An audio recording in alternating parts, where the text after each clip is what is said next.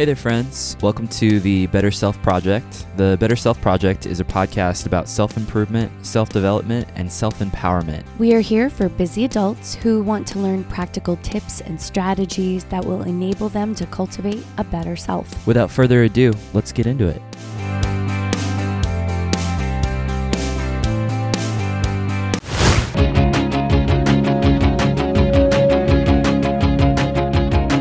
Friends, welcome to the Better Self Project podcast. My name is Kyle, and with me, as always, is the lovely Pamela. Yeah, so we're doing a podcast today. We're going to do a podcast all about calories. We're going to talk about the misconceptions of what calories are. We're going to talk about what they actually are. We're going to talk about what they are not, which is something that we need to obsess over. It's not something that we need to place any of our self-worth in. If we're tracking our calories, our personal self-worth doesn't have to be involved at all. It can just be a metric to pay attention to, track if that's something that you want to do. You certainly don't have to, but I think it's good to at least have the knowledge of what these things are and just defining terms. And what would you like to say about calories? Yeah, I think most of us that are adults at this point in our lives were raised to believe that calories were something good or bad, that eating a certain amount of them defined us or our eating habits as good or bad. But the reality is that's not what calories are. Calories are a unit of measurement. Yeah, calories are simply a measure of energy expenditure. And so we're going to talk a little bit about what that means and talk about how they shouldn't be a measure that negatively impacts your quality of life. They aren't a measure of emotion. Yeah, that's the thing. Calories are not good or bad. It's not like you eat certain calories from one food group and that means that all of those calories are good and another food group, all those calories are bad. They're a tool used to help us understand what we're consuming, how our bodies work, and how we can continue to level up our lives. Yeah, and tracking calories can be something that can help us live our lives, fuel our activity appropriately, because the last thing we would want to do is for somebody to get obsessive with their calories and maybe undereat or venture into really restrictive eating protocols or eating diets and restrictive diets and things like that. Yeah, so what are calories? Yeah, what are calories, Pamela? A calorie is a unit of measurement. It's actually a unit of heat defined by the amount of heat required to raise the temperature of 1 kilogram of water by 1 degree Celsius. So what does that really measure? Yeah, what? It measures energy based on how much energy is required to heat up water. Okay, so how exactly does that translate to bodies and food? So food is an organic matter. Whether or not your food is actually organic doesn't really matter, but food is an organic matter. So organic matter contains carbon. When you eat, the chemical bonds in the food create these links between carbon and hydrogen molecules. So there are certain enzymes in the body that are present, and it helps to work alongside these bonds in very controlled and very specific ways to help create energy. That's the short version, I'm guessing. So yes, we ingest calories, we ingest food, and that is then converted into energy.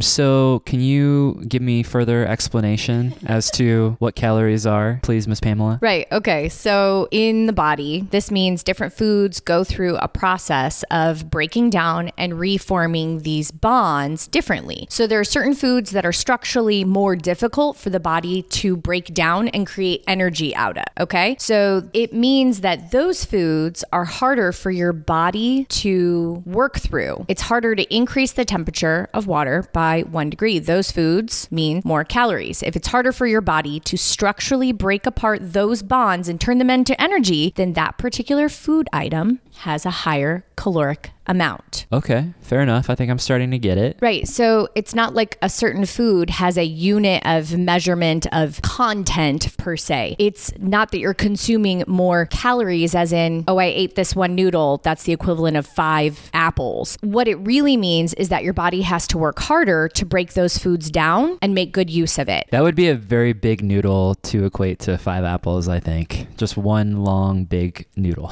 Like a bowl, one noodle. Yeah.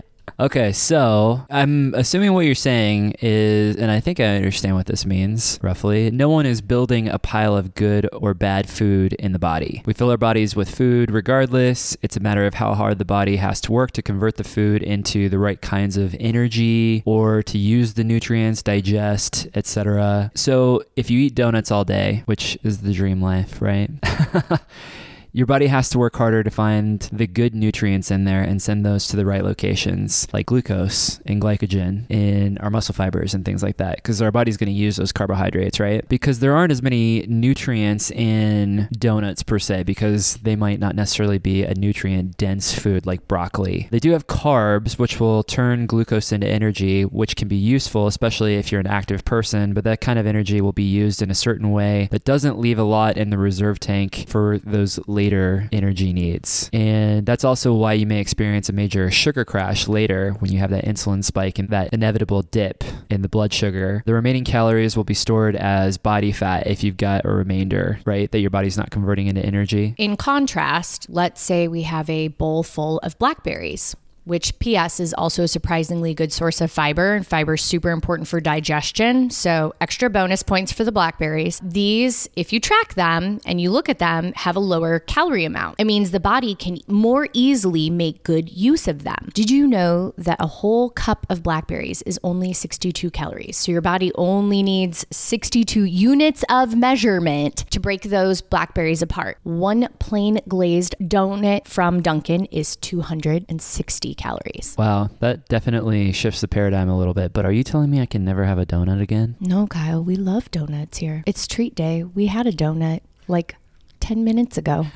Yeah, we love them fiercely. What we are saying is that it pays to be aware of how that number on the label works, the food label, and what it really means, right? And how calories actually work. So noted. Okay, so it takes longer and it's harder for my body to process donuts. So this means that stuff, it eventually adds up. If we're continually eating or drinking, which this can sometimes mean the fancy coffee drinks that you get at the drive-thru or the 6-pack of craft beers, those are calorically dense foods. That's what they're called. It just means that it takes a lot more work for your body to break them down and make use of them. And when we do this regularly and frequently with those dense foods, the body cannot work through all the foods, breaking down and creating those bonds appropriately. So there's an excess. So it can't work through all the foods and create all the bonds and break them down appropriately. Right. So that's when the body puts on extra body fat. It can, and it's in the storage unit. So a storage unit is fine if you're going to an apartment and eventually you will move your keepsakes into a new house. This is how you can think about it. However, if you're trying to downsize, those family photo albums are going to keep sitting there because you won't have room for them. And we start to build an unhealthy amount of body mass, excess fat, when we are consuming more food than what our body can break down at a time. Right. So in nutrition terms, this is called a caloric surplus. Right. This is the energy balance conundrum, right? Because if we're trying to burn body fat, we want to be in a caloric deficit, meaning burning more calories than we're taking in. Eating more than what the body can use at a time just gets added up in storage. Okay, so that's all a caloric surplus is. If we're in a caloric deficit, we're allowing our body to use what we eat and a little from the storage unit. And that's how we access and then decrease the amount of excess body fat. Everybody needs a certain amount of food per day to keep it running. That's what's known as your basal metabolic rate. That's your BMR. Baseline homeostasis, that is what we're talking about. Okay. We use a mathematical formula to determine what a person's baseline is based on their age, their current weight, their gender assigned at birth, their height, activity level. And the method that we use is pretty darn accurate. This gives us an average idea of the amount of calories you need to keep things going. So the amount of energy input you need from food to curate a healthy amount of energy output in movement while also potentially accessing some of those reserve stores. If there are goals to increase or decrease what's in the storage unit, we make adjustments to the baseline amount of calories so your body can either add to or take away from the extra. Yeah, and there are BMR calculators online. Just Google simple BMR calculator if you want to determine what your baseline is or what an appropriate amount of calories might be. Play around with it though, because it can be different depending on your activity level, which is going to vary widely. If you've got a really active job, you don't necessarily want to be restrictive with your calories. You want to fuel your life, so have an appropriate amount of calories. There is such a thing as under eating, and it usually results in some potential binge behavior where we restrict for certain amounts of time and then all of a sudden we're starving and then we're just eating a lot. And when you average it out, it becomes a caloric surplus or a potential caloric surplus. So in essence, math and science matter, right? Yes, they do. It is incredibly important. One of the things that Kyle and I are very passionate about is giving people knowledge and empowering them to make great choices for their lives. And the kind of language that we love to use is fuel your life. And this is the stuff that we're talking about. We're saying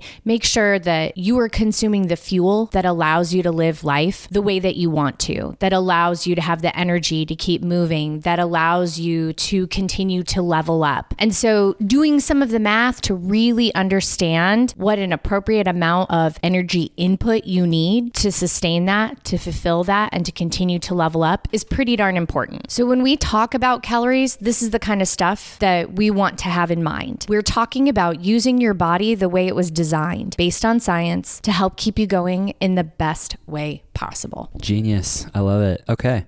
So if you have any more questions about calories, maybe you're just curious what your BMR could potentially be and you're not sure how to find that information, you can hit us up. We'll find it for you or we'll navigate it with you. Feel free to email us at betterselfnutrition@gmail.com. Check out our pretty website at www.betterselfnutrition.com. We've got some more information about what we do, how we help people, our coaching services, as well as some testimonials and some quotes and things on there. Feel free to follow us on Instagram at Better Self Nutrition. We've got a free group on Facebook at Better Self Community Group on Facebook. Yeah, we'll talk to you soon. Bye. Have a great day. Bye.